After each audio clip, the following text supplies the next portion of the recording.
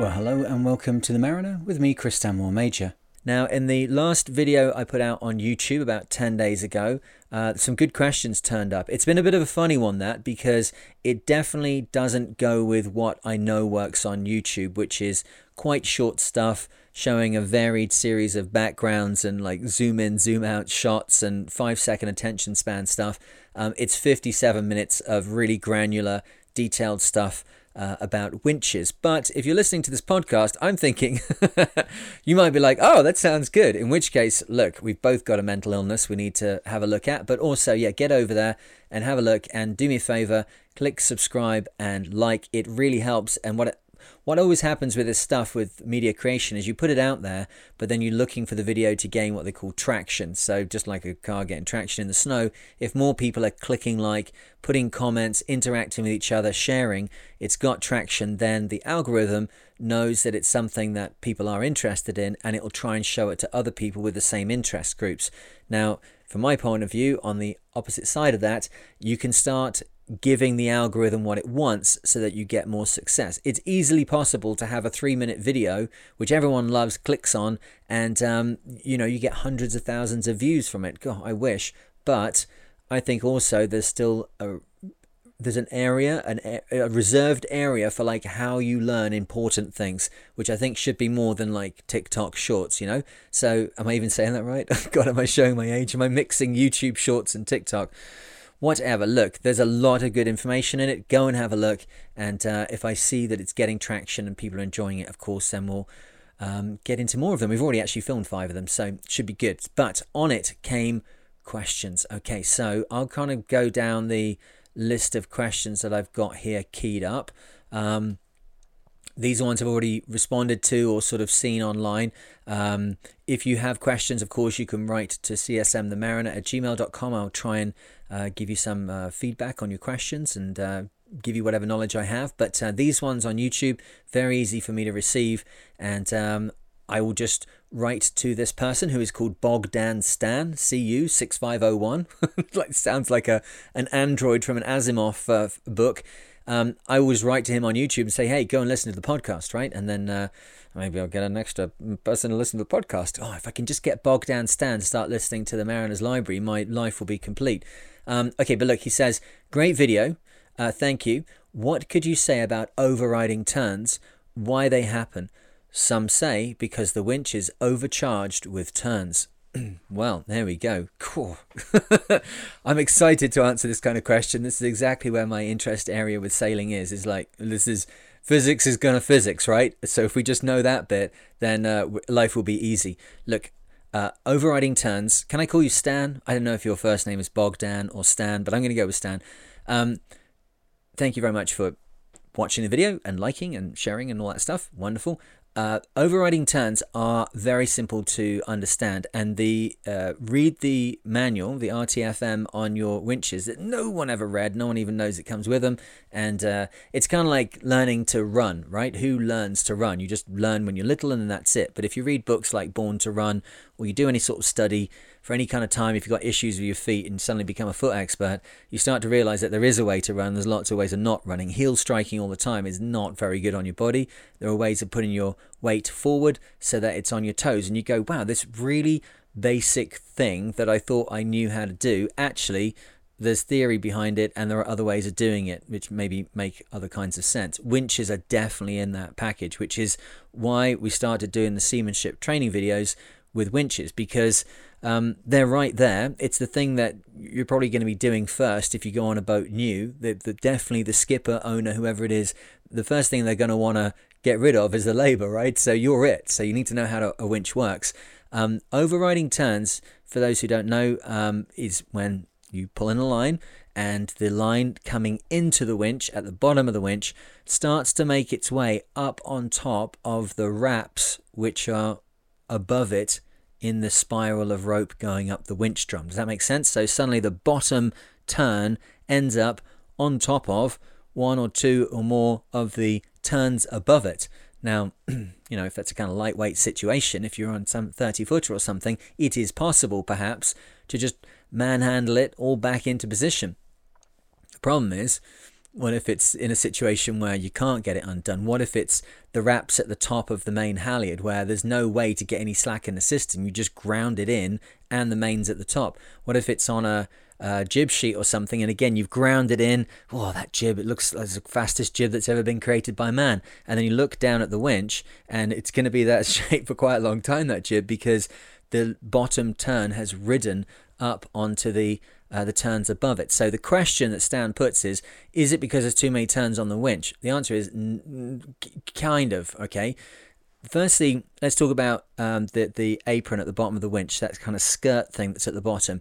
The lowest angle that a rope can enter a winch is actually beyond the angle of the apron at the bottom, because even if the rope's somehow coming from much lower down, like some fair lead or something, it'll come up, it'll meet the edge of the skirt on the winch drum, and then it'll make its way into the plane of the skirt and then up onto the drum. So no real problem, right?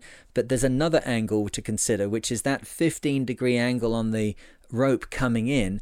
If it's too low, the skirt will sort it out. If it's higher than 15 degrees from the horizontal, there is a good chance, particularly on older ropes which have got a much more kind of friction positive sheathing on them, or the material of the rope itself is inherently more grippy. If you've got some like Kevlar, no, that's a ridiculous example, Chris, who's going to have that?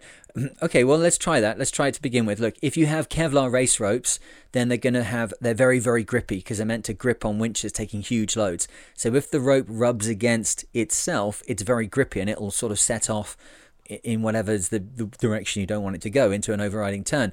If you've got Technora mixed into the jacket of your sheet, maybe some particular like spinnaker sheet or something, a little bit more racy boat, a little bit more expensive bit of rope being used, again, that Technora increases the friction materials, the friction coefficients of the sheath of the rope, so it grips onto the winch. But where you get that benefit, obviously you get a corresponding negative, and that is that if the rope even starts to look like it's going to go into an override, it will grip and become an override. So rope material is very, very important. Making sure that the rope is the right size for the winch. If you've got an oversized line going onto a smaller size winch, then you'll often get a situation where basically it will, by its weight and by the small diameter of the winch, slump down onto the skirt, and then the large loose circles which are at the bottom of the winch are very apt to climb their way up the apron, up the skirt, closer to the drum when load is applied, and they'll cross over themselves. So the correct size rope, be aware of the material it's made from, and then the major thing with overrides is the entry angle of the rope from wherever it's coming to the winch from. Okay, so your lead fair, so the angle of the fair lead. Now in the manual for the winches, which say no one ever looks at, it says it cannot be above 15 degrees above the horizontal. 15 degrees above horizontal is nothing, right? That's nothing at all. So what it means is that winches are very, very sensitive to the angle of the incoming line, which is why we have those turning blocks on the side decks of a boat. If you just were going to have a line come down from a jib, go through a turning block, which by its nature has to be quite fluid in its joint to the boat as a piece of deck hardware, it'll jiggle around and jump up and down when that jib is flogging against it, and it will shake the line that's coming into the winch. And if it shakes the line coming into the winch, and it shakes the entry angle to the winch much above 15 degrees, it can go into an override. It won't always go into an override. As we said, maybe the material of the rope will be a little bit more forgiving, but if it's a slightly older line, or if it's something more actually technical, it'll just flick into an override. Now, do you notice at that position, at that time? If you don't notice at that moment, then what happens is you keep grinding, and as we all know, you end up with the piece of the rope, the incoming piece of rope, which is now under a lot of tension because you have put some work into that winch, is now on top of the wraps that are the friction base of the rope winch interaction, right? So suddenly you can't release it. You've got a brake on the winch. You've got like a kind of drum brake happening there, right? So the issue that we have to then get past is, how do we unload the line which is creating the problem? You've got how many options here? If you're on a big super yacht, right, something over 100 feet, you don't let go the winches on big headsails or spinnakers indeed, on big super yachts, right? 100 foot, 150 foot. you back down the winches. You back down the winch with a button that just runs it back the opposite way, normally at a reduced speed, like a let-off speed, to get the pressure off the line, because otherwise it could explosively kind of decompress on you, and with all the will in the world, just mash whoever's on the other side of the winch. So you ease them off. So if you have an override and you happen to be out on your 120 footer, just press the other button. Super easy, right? A little bit more tricky, of course, if it's a normal winch that the rest of us have. So how do you deal with it? Well, let's come down from what the pros are using, and then we should end up at some version of it that we can use, but we know what we're trying to do. The worst thing is when we're not really sure what it is we're trying to achieve, so it's very difficult to make a ad hoc tool to achieve it, right? So what we have on the boat, which it came off of one of the Whitbread 60s. It's a jammer, not a clutch, a jammer, which is made by Spinlock. It's one of their kind of original product lines. We've been through this before, but basically on the boats that I have, between 13mm and 17mm lines go into this quite solid unit on the deck, which has just a pull-out little handle at the top that only moves about 1.5 inches. There's quite an angular shape to it, and what's happening inside is that as the rope passes through from the back to the front, when the little handle at the top is in the in position, a wedge is applied in a wedge-shaped cavity, to simplify it, and the rope catches on it, and everything is compressed together as the rope tries to draw that smaller wedge into the overall wedge-shaped capacity inside there, right? I hope that kind of makes sense. So it's a wedging tool. A jammer ends up giving as much surface area to the job of friction as anything you're ever going to get on a boat other than a winch. A winch will add a meter, a normal size winch will add a meter of friction area from the rope connecting with the winch. If you have a clutch, they only have a very small contact patch, half an inch. It's very easy to damage lines with them, particularly if you smoke the jammers regularly. Smoke the clutches regularly. A jammer cannot be released under pressure. What you have to do is draw it on, and then it releases the handle, and then when the handle is out, it pulls the little wedge out of the wedge-shaped cavity inside, that releases the rope, and it's free to go. But it's a piece of equipment which uses friction to bear down and hold the lines, and the ones that we have will pull 17,000 pounds. So suddenly, what we have is an iron grasp on the rope. Not a clutch, which is very small contact patch, not another winch, because how could you get another winch in there? But we've got this other piece of equipment, this jammer from Spinlock, and the great thing about it is that the way the mechanism works, when I said it was a wedge inside, it's not one, it's kind of two, and they clamp down from either side of the rope above and below with springs. And what you can do is cut the side off a jammer and then have little wing nuts that hold it on when you need it. But once that side is released, you can pass the rope into the jammer from the side. So ignoring all the previous description there, imagine one of your clutches, you can get the rope in from the side of it. That'd be useful, right? Well, you can with a jammer. You can't with it. You wouldn't bother to do it with a clutch, because you just rip the rope apart. But with a jammer, 17,000 pounds weight limit at 14, 15 mil ropes that I'm using. The main thing then is that we can pull on the rope with the actual strength of the rope itself. We can connect onto this flying jammer, as it's called, a flying jammer, with a piece of a modification essentially to the hardware that allows it to have a soft shackle through it. Let's put it like that. Normally they're bolted to the deck. This time it's got a soft shackle passed through it. And then that soft shackle can be pulled with another winch somewhere else on the boat. You can put the flying jammer onto the rope, which has become locked up in an override. You can then either put it through a snatch block or wrap it around the back of the winch or something and pull on another winch, and it will pull a bit of slack into that rope, so you can start to undo the drum brake that you made on the winch by driving into an override. Now, do you have one of those? Okay, probably not, because the jammer itself is £1,000 to purchase, like $1,500 to purchase, or certainly they were. Correct me if I'm wrong now, but they're pretty expensive at that size. And then all the modifications to it and everything else. It's a very expensive piece of equipment that does one specific thing really, really well. So if we don't have that, and I don't have it for the larger size ropes I've got. I've only got it up to about 15 mil, but and I haven't got anything for any smaller than that. It's just that one particular piece of equipment is very good for exactly the ropes that you use on a 60-foot boat, and that's why it's there. It's part of a race team's equipment to get out of this problem.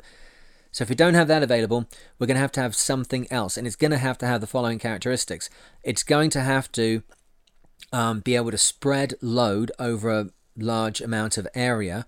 Otherwise, we're going to fall into the trap of having the clutch on the line in the foregoing previous kind of explanation there. So that wouldn't work. We can't just have like one thing that grips hold of it, like a pair of I don't know, mole grips or something. Like, it's not going to work. So you've got to spread it out. So we're not dumb. We know what a rolling hitch is. We can make a rolling hitch. Okay, brilliant.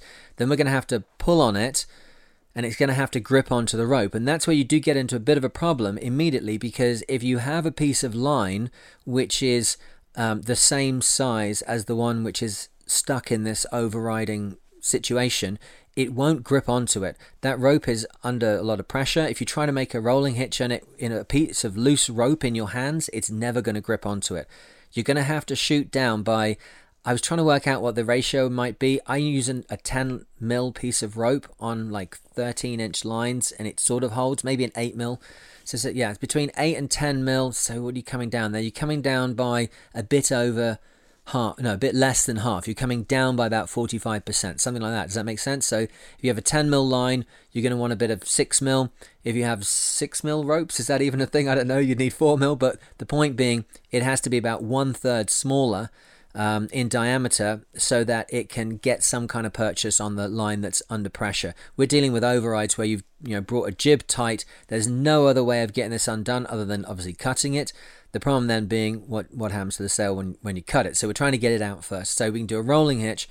It's going to have to be smaller. So if it's made of the same material as the line that it's going on to, it's going to have a 1/3 less operating window, and that means it's probably going to break before you actually get the slack that you require to take off the override. So you're going to have to go up like a capacity of strength. So the simple answer here is that for most people who are working with like 10 mil lines on their boat, you need a piece of 6 mil sheathed Dyneema, which is available to put a rolling hitch into the line. You start the rolling hitch in front of yourself and you move away from the winch, and that's going to create the rolling hitch that you need to spread the load around. And then you bring that back and attach it to some other rope on the boat that's connected to some other winch on the boat. That being, you don't have to have like many feet of this thing to be able to reach all the way to another winch. You just need to have about 2 meters of it that's going to allow you to do this trick and get locked into one of your lines. You're going to then have to put a knot on the end of it, like a bowline or something. But the fact of the matter is that there's probably so much slack in the equation between the strength of the Dyneema and what's required to pull on a normal double braid polyester rope that the fact that the bowline is the weakest part of the system is irrelevant. It's still going to be strong enough. So you'll then be able to pull on it with some other line. It'll create slack and you're able to get the override off. So how do overrides appear? They appear because the incoming angle of the rope is above 15 degrees momentarily or what have you, and it is exacerbated by the ropes being old or being made of particularly technical materials that increase friction. Once they start to grind in, it gets to a point where for a professional solution to the problem, you're talking thousands of dollars to kind of like quickly make something up. That's not going to work out. So a rolling hitch with a piece of line which is about 66% of the diameter of the line that's got the problem, and then bring that to some kind of hitch. If you've got a spliced loop in there, brilliant. You can have this piece of line on deck. I normally have this, a 2-meter piece of line. What I have on my boats, because the boats are running SK95 Dyneema, is I have Vectran rope. So I have a piece of Vectran rope which is about 8 mil, 9 mil, I can't remember now, between 8 and 10 mil, but certainly on the thinner side, I would imagine, by now, having put under a lot of strain. It's got a spliced in loop on the end of it and some soft shackles that go with it, and it is available for doing rolling hitches on pieces of line that I can't get the flying hitch onto. Sometimes you just can't because of the way things are laid out. So or there's a worry that something's going to break and that you'll lose the piece of equipment in the flying jammer, so that you don't have it or it hits somebody or whatever. So if you're going for a rolling hitch, 66% of the diameter, stronger material, and you should be able to put a rolling hitch in there and pull it off. Now, if you can't, what do you do then? If you don't happen to have this piece of rope with you, well, first thing you've got to do is, if it's a sheet, you're going to have to get the other sheet, quickly whip it round the front of the mast and bring it in through a winch and wrap it down onto something. Even if you end up wrapping it on top of the winch, which is already fully loaded with a load of other stuff, and tie a single bit hitch there, right? At least it is secure and will deal with this ongoing problem next, if you need to get off the rocks kind of situation.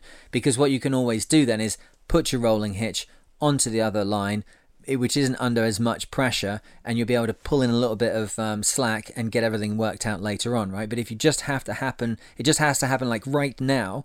If we don't tack right now, then we are going to crash into that boat at the start line, which is normally when overrides like to turn up. Then you need to get the other sheet and get it down. What I will often do is have a third sheet sitting at the mast with the mastman, and he knows, or the mastman is often the foredeck guy, it's that kind of how it works out in racing, but whoever's on the foredeck knows there's a piece of line, and if they have to, the other thing you can do is just have them quickly cow hitch your piece of 2 meter line with a spliced in loop at the end, cow hitch that through the clew, and if the sail's not under like absolute banging upwinds pressure, they can tie it off to some piece of deck hardware that is rated for that task. And you've got to make that decision on your own boat in your own way. For me, a lot of things on the side deck are that strong because they're used for like bearing guys and all that kind of stuff, right? So you just quickly tie the sail off, bingo, and then cut the line, excellent, rerun the sheet, no problem at all, and then pull in and go a little bit further than the other one was, or if you can't do that, cut the little piece of line or undo that clever slip knot that you remembered to put into it, whatever it is, but hold the sail and then replace out the line having cut it. If it's something like a halyard where you've ground something up and then it's gone into override, the good news here is that it's where you want it to be, right? And there shouldn't be any particular issue apart from maybe you need the winch or whatever it is. Or unfortunately in my situation, or can happen in any kind of race boat, where it's on a lock and you have to grind the halyard up a bit so you can get the lock off to then drop it back down, which could be like in a bit of an emergency. Then you've got a problem.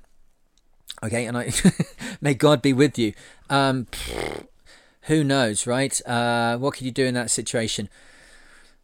Okay, off the top of my head, if I knew what was coming next and I had the moments available, I keep my messenger line in a very, very organized fashion on basically a giant frame that you'd use for jigging for crabs, those kind of little wraps. So you have that kind of thin line that's going to be a messenger line. I normally have 3 times more than I need for the mast because I have some halyards that go up and down quite a few times, so 3 to 1 halyards. So it's 3 times the height of the mast. It's on this giant frame which is literally like a foot by 2 foot, kind of looks like a thing that you wrap the string around for jigging for crabs or whatever, and it has 2 holes in the middle of the arms on the side. And what you do is when you need to have it disappear out over the, go up the mast with a line when it's attached to a line, you put 2 Phillips screwdrivers into the holes on the side and stand back a bit, and it just goes round and round and round and pays out the line really, really easily. And then when the line is coming down, you just wrap it round it like a kid, doing like crabbing. It's super simple. Now it's big, but it's big and it is always available, and the line's never in a knot or in a hank or anything else, and it's very flat. You can put it up against the hull, and it's very easy to cut bits off and then put knots back into it and see what you've got. And so I know that when I say the next bit, I might put a messenger line on it. I say it with some like knowledge. If I had a second to act before I cut the line, like on a halyard or something, bearing in mind that I'd be trying to reeve a line back through a 100-foot high mast, I would do 2 things. I would go to the mast immediately and get as high as I could and wrap a sail tie around the mast as tight as I possibly could, with the idea that I might stop the final concussive smash of the mainsail as it comes down, because the mainsails on these big boats are so heavy, they're so fast, and if you actually are going to swing the boat up into the wind and drop the mainsail by cutting the halyard on a boat where the mainsail weighs 350, 400 pounds, it better be a good turn. It better not catch on the backstays as it comes down, and it better not smash all the balls of the recirculating balls in the mast sliders into a million pieces. So I tie that line around, and then at that point, even if I have to cut the halyard immediately next, maybe I missed that damage. The next thing is I would go below, grab that the crabbing thing with the messenger line on it, and immediately, how would you do this? I would rolling hitch it on to the halyard just before it goes into the port on the side of the mast. I would then put some rigging tape over it to try and smooth it out as much as I possibly could, but I'd be pulling it that tight, that hard, that fast, hopefully with something like a my marlin spike or something on my, off my Leatherman, to just pull that in as quick as I possibly could so it cinches down into a line that I know is under tension because of the override situation and the weight of the mainsail. And then I would cut the line just forward of the jammer so that everybody and everything is out the way of this line as it goes whipping up the deck, and I would have somebody holding on to that contraption with the messenger line on it, and get them to try and control it, with the caveat being just let go if it goes crazy, because the good thing is that the line will just shoot up inside the mast and the mess of whatever you've created will just snap the line, and the halyard will continue on its way out of the boat. So I guess that's all you could do, because at the end of that you'd still have a line reeved over the top sheath for the main halyard, and you wouldn't have to go up the mast and put a new halyard in, right? Which is basically impossible with these bigger masts where you have all sorts of protuberances inside the mast where the spreader roots are, that kind of thing. You'd never get a line back in it at sea. You'd be rigging something on the outside of the mast, it'd be a mess. So if I was in that situation where I had to cut a line, safety first, no one's anywhere near it, no one's on the foredeck, anything like that, I'd be trying to cut it in such a manner that a very small amount of it is going to disappear out of sight, because the pigtails, you don't want it to then get stuck in a block with a pigtail, so don't cut it too far back. So at the jammer or at the base of the mast, but then it might whip you in the face. No, I think in front of the jammer is the way to go. And then see if you can get a messenger line on it and stop it smashing all the way down to the ground. What else can you say? An override can end up with boats like smashing into each other. I remember the Clipper race, the start of the leg from South Africa to Geraldton in the 2010 edition. Two boats had a massive impact there, which heavily damaged the bow of one and had 25 feet of the side of the other one under like emergency repair for the boats to be able to continue on and meet up the rest of the fleet. That was caused, I believe, by a winch not being able to eased off quickly enough in time. Whether it was an override or not, it certainly is a good example of the fact that not being able to ease a winch can be extraordinarily dangerous for the boat and everybody else. So I hope that's helpful, Stan. A bit of a rant, a bit of a chit chat about it. Overrides are one of those things that you just it happens. You're like, okay, so you know what I haven't said here is, how do you avoid overrides? Well, don't do any of those things. Make sure the leads are really, really good, and keep your eye on your winch. That's the trickiest thing, right? Because you have to look at the thing it is that you are winching. We're always told that, very good advice, but don't then not look at the winch at all. That would also be ridiculous. That'd be equally ridiculous, right? So you're gonna have to split your time. It's like multitasking for men. You got to look at both the thing that's going in motion because of what you're doing in the winch and the winch itself. Also, bits of your own equipment going into it, the loose bits of your life jacket, your gloves, all that kind of stuff. So overrides, keep the line within 15 degrees above and below the horizontal and the entry point. The original question said, is it about too many turns being on the winch? That will definitely cause it. The winch is designed to have the vertical section of the drum filled with turns when in operation. So if the number of turns that you've put on it end up with not all of the turns being on the vertical face when it then starts to go round, then you've got too many turns on it. So that would indicate that your idea of when it's full, when it doesn't have a load on it, is not the same as the physics of the winch, say, is loaded. I just want to say it like that. It's like, it's not my idea of it. It's just, it doesn't, then the machine's not working the way it's meant to do. So if the consideration is that it's absolute horizontal entry into the winch, and you've got a lot of turns on the winch and it looks like it's pushing line down the skirt, well, that's operator error. That's read the manual. If it's anything else, like there's an indirect, there's no redirect on the jib sheet blocks. They're jumping up and down and transferring that into motion, and then it's shaking overrides into it. But the winches that normally go into override are spinnaker winches, let's be honest. Like you do a big jibe, and you're pulling that lazy sheet in fast. The block is shaking up and down. That's one of the reasons you have the elastics on them to slow down and stabilize that movement. Otherwise, of course, it's going to translate into a whip-like motion coming off the turning block and going to the winch, which is going to cause an override, right? So that's easy enough. The other thing we could also say, I guess, is there's loads to talk about this, isn't there? Is how many turns are on the winch when you're doing overhand tailing. You want to have 3 turns on the winch when you're doing overhand tailing, probably 2. If you can't pull like 3-4 turns through a winch, right? Because that's again not how the winch is meant to be worked. If you're like pulling in the lazy sheet and it's got 4 or 5 turns on it, the incoming line is not under tension, because when you yank it in, the line continues moving for a couple of fractions of a second after you stop pulling, at which point it's slack at the bottom, which then means that the bottom turns start to stagger and fall their way down the lower skirt, and then it goes into override when the line comes tight again, because it immediately pulls horizontal and pulls itself up on top of the wraps that have just subsided down the skirt. So 3 is the magic number with friction and wraps and turns on a winch.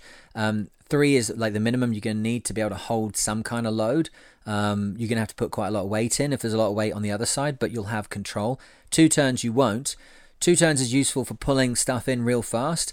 3 turns it won't go into override, but it's pretty close. It wraps itself backwards and forwards but never locks up. 4 turns it will go into override because you're pulling and the incoming rope jumps over the other turns when they fall down the skirt. So those things I would say are like operator error. That's fine. You should watch that video that I just put on YouTube. A seamless entry into that. Talking of which, it's half an hour in here. I've got this rare opportunity again to send questions to the chief operating officer of an insurance company. I think insurance is very near and dear to many of us, our hearts, our wallets, our darkest thoughts in the middle of the night. I would really like to see an insurance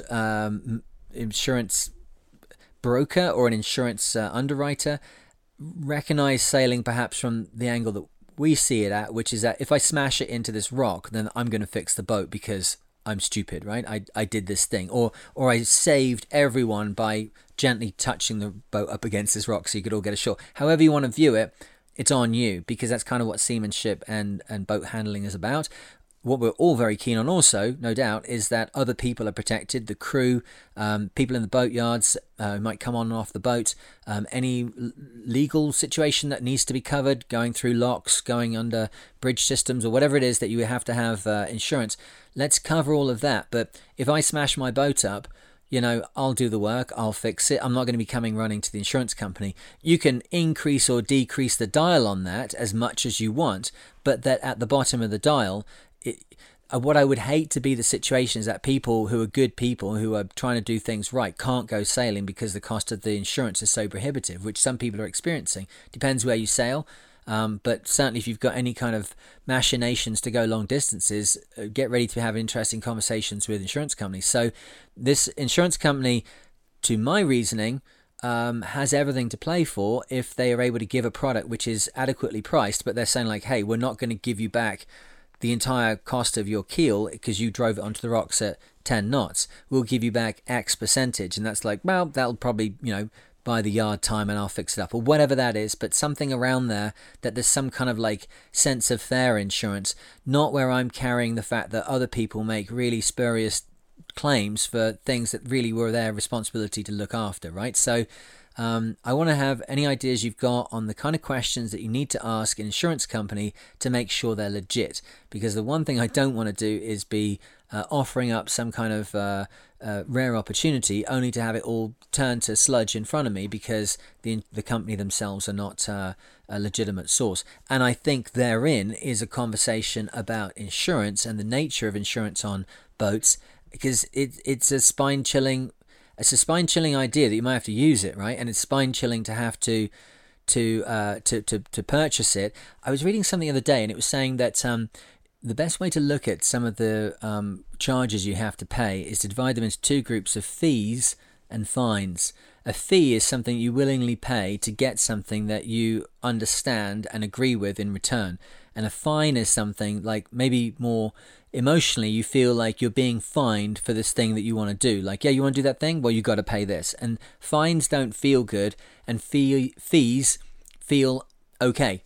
There's enough F's in that to confuse everybody. Yeah. So paying a fine of having to pay your insurance to go sailing sounds like a crappy deal.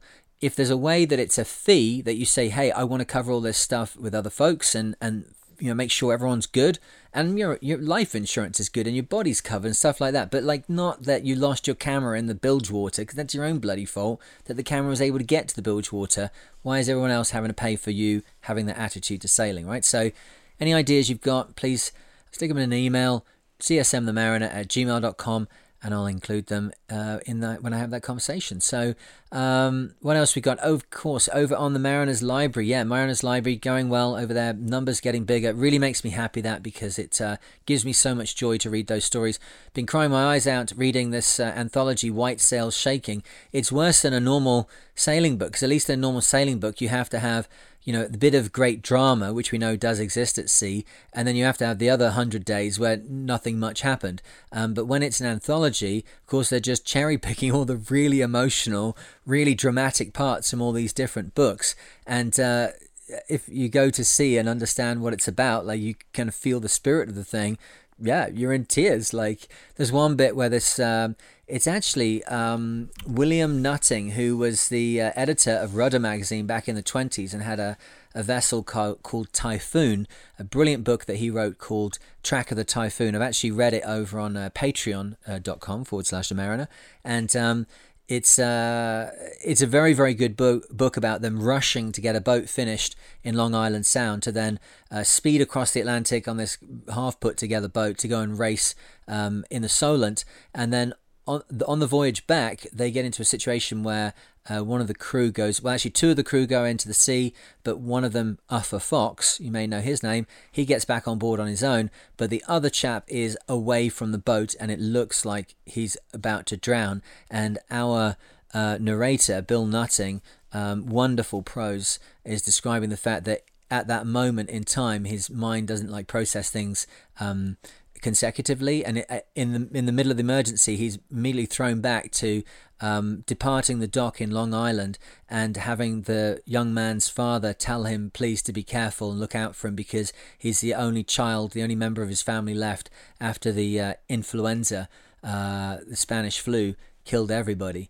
So you can't read that and not be affected somewhat. Like, there's a bit further on in that where he's describing picking out a star and then pinning it between the weather shrouds and the mast, and just nutting down for the night, and get your hat down and looking out of the cold ocean and picking your line and kind of blearily looking at the compass, and obviously described in much better prose than I'm capable off the cuff. But the point being, you recognize these people are exactly the same as us. They're having the exact same experiences, and then when you realize that man, who's saying that to him, please be careful, my son, he's the only family I've got left. It's like, jeepers, I've got a 2-year-old boy who I cannot begin to imagine. Well, I feel sorry for the skipper that tries to take him out to sea.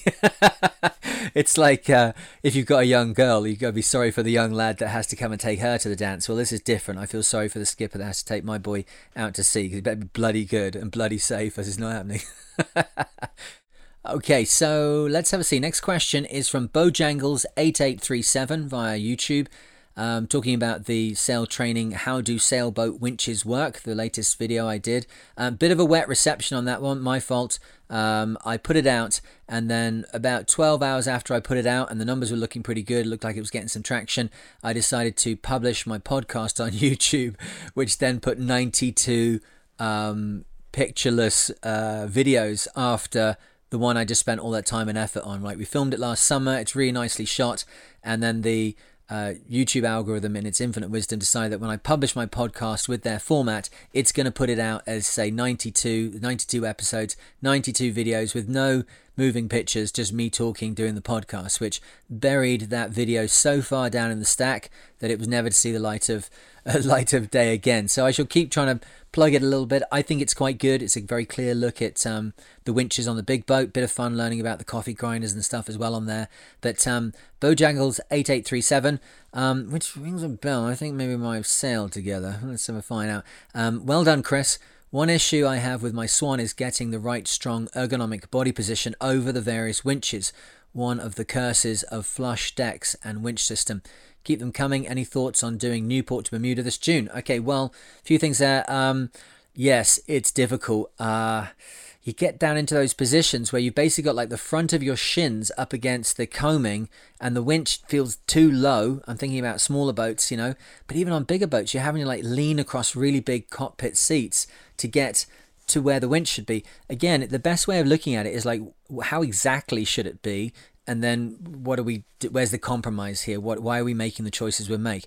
The best position to be up alongside a winch like that, take it from somebody who went around the world on an open 60 solo with no coffee grinder, right? Only top loading winches. And the one at the mast, which did the halyards on the mast, so that's like a side loading 2-speed winch.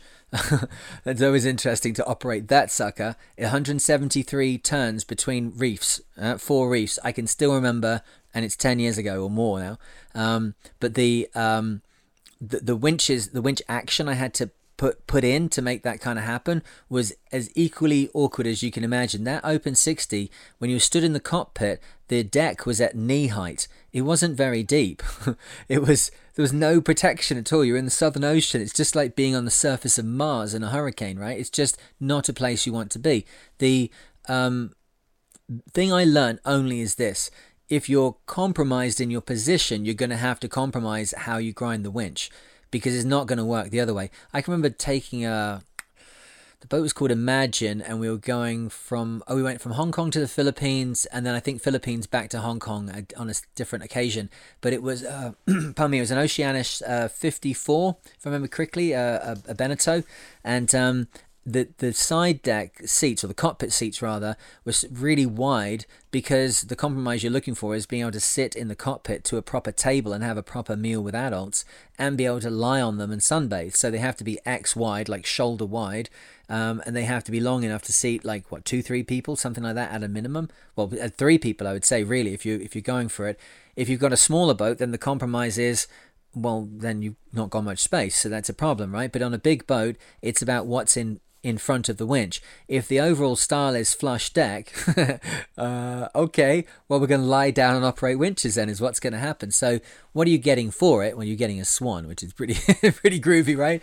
But the thing is that no, the winches are highly compromised in their positioning, so you've got to compromise what you put in and be aware of the work that your body's doing.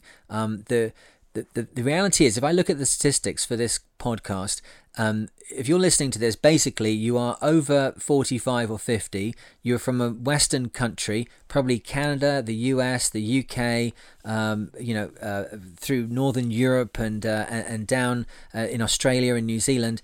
And what else can you say? The point is, you're not 21.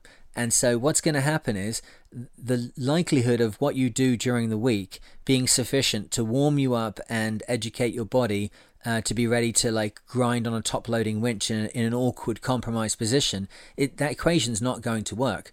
So number one, take 200 milligrams of ibuprofen. I'm not in any way saying that you should take loads and loads of ibuprofen, but I will say this: I've sailed a lot with old men, right? And I'm now one of them. And the point is that 200 milligrams taken before exercise can really reduce the amount of inflammation you feel afterwards. Also, trying to get in an ice bath or get cool in a controlled way, not just getting freezing on the side deck on a boat, but cooling your body down does reduce inflammation. So don't get too warm and too hot. Take a little bit of ibuprofen beforehand. Ibuprofen can lead to stomach ulcers, so be extraordinarily careful in your overall usage. But 200 milligrams is it's half of a standard adult tablet. I don't think they really sell 200 milligram tablets anywhere. So the point is that a small amount reduces the inflammation, and you're not going to use your body well but feel sore afterwards, which is crappy. And the next thing is body position, so that you don't damage your body whilst you're doing this thing. So The body position that you're going to have to take in your situation is entirely up to you, but it wants to be as balanced as possible. And the muscles that you're going to use to do this, they're going to need to be warmed up a little bit.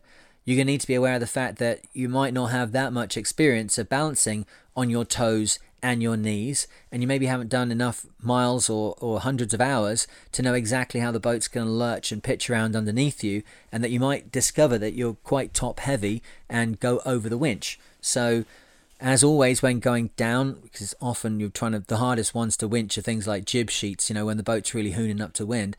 Getting down there, getting yourself into a locked out kind of position where you can't fall any further forwards, like mechanically you're up against the coaming, is good. I wouldn't get out of the cockpit unless you're very, very knowledgeable about what you're doing. I would not be standing with my feet on the tow rail, trying to do some kind of hero motion, down surfing on the side decks. You want to be the hell out of there. So you're in the cockpit in some kind of compromised position, trying to keep low, trying to be aware of the fact that your body will go wherever your head starts to move towards, and then try and use the muscles that you can, and I would always say it's like the polar plod, and I've used that phrase loads of times. Sir Walter Raleigh is a name that jumps into my head. That is not true. Sir Ranulph Fiennes, I beg your pardon, brilliant Arctic and Antarctic explorer. His autobiography, Living Dangerously, was I read it in my middle teen years. A very, very instrumental book, very, very good book. And say what you will, his achievements speak for themselves, right? So he knows what he's doing. And when he was down in Antarctica, he was with a group and they were moving way too quick. I can't remember the exact situation now. I think it was in his second book called something like Feathermen.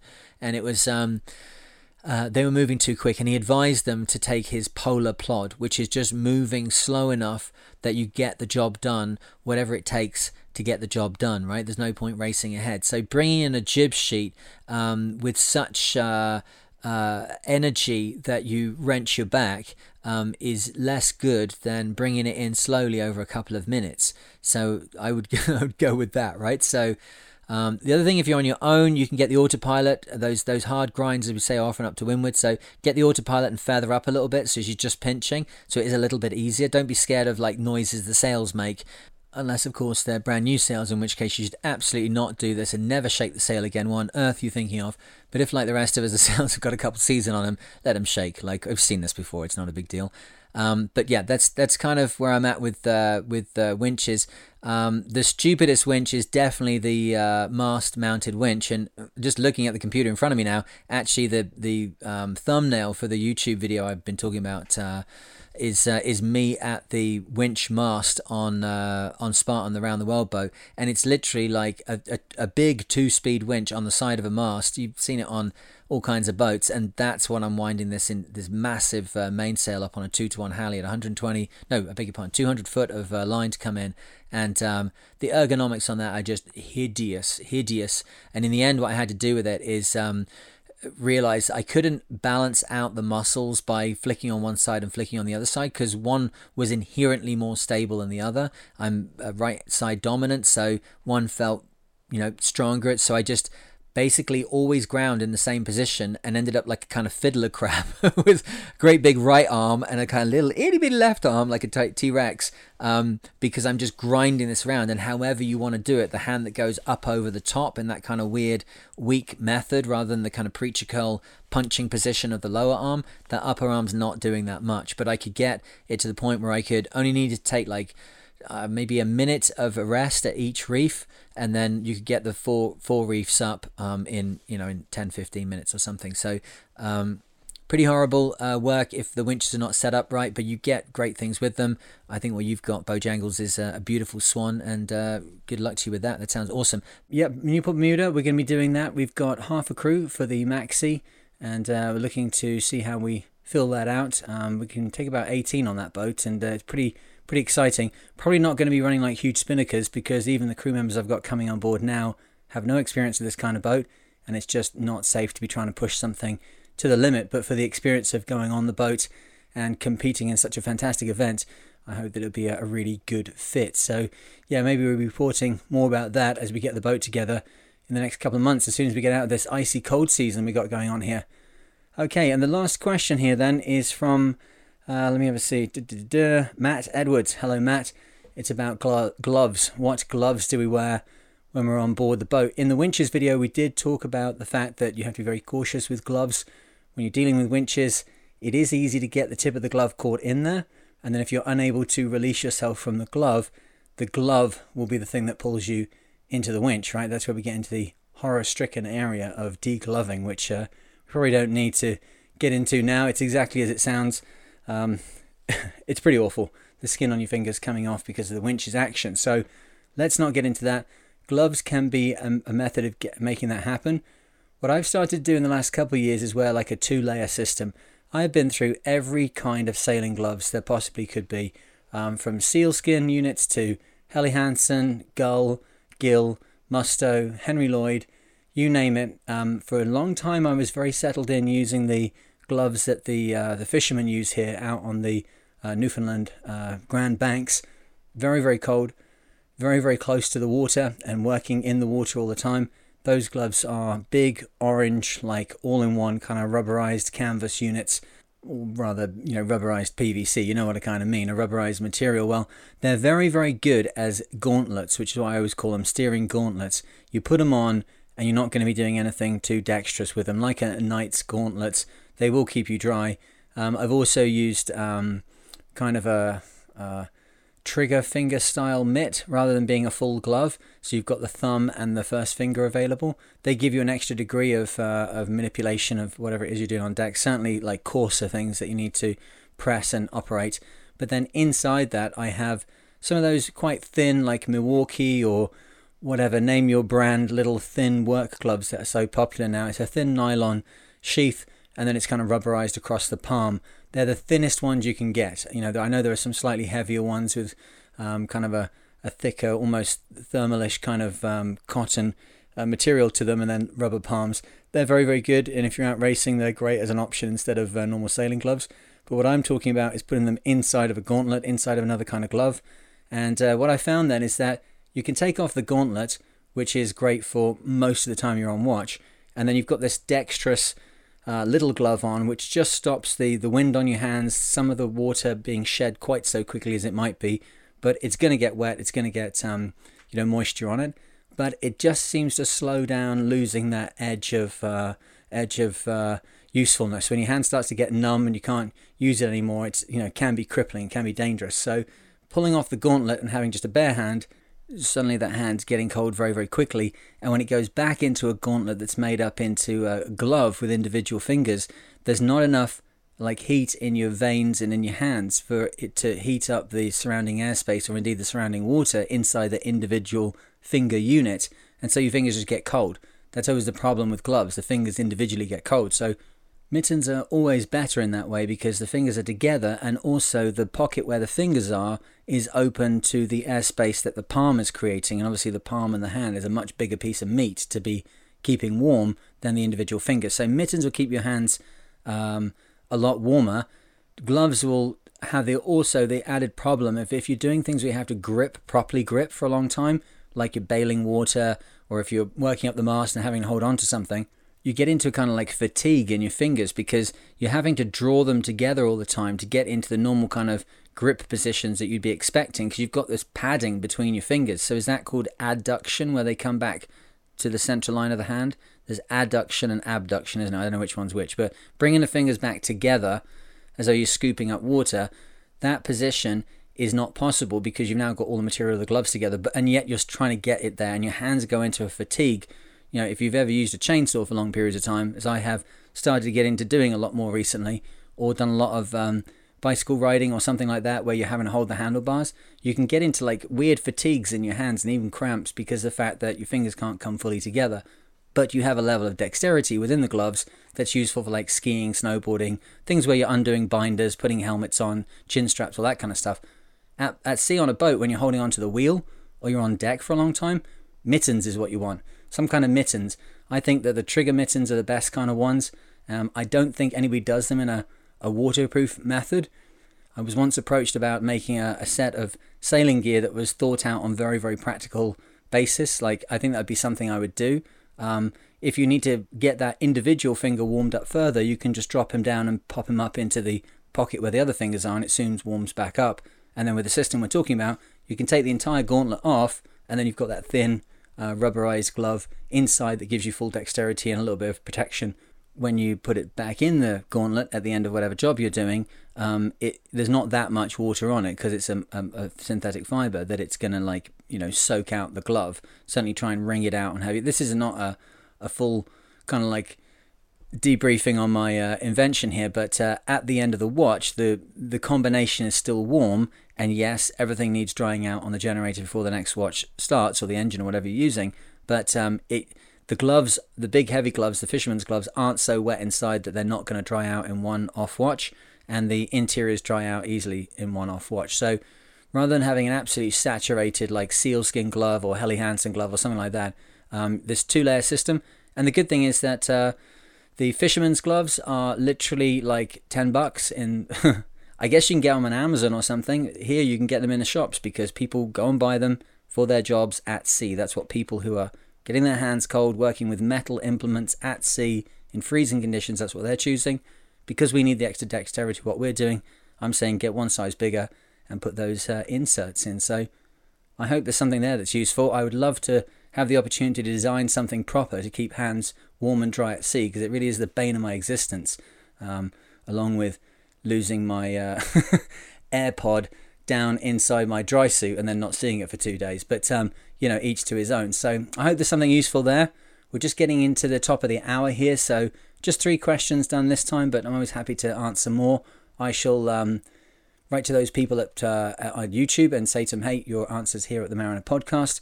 If you haven't already, please go and have a look at that video about winches. I think if you like this kind of content, that's going to be right up your street. It'd really help the video get some traction. And wherever you are and whatever you're doing, I hope that you are safe and sound. And I look forward to speaking to you in the next one. Cheers.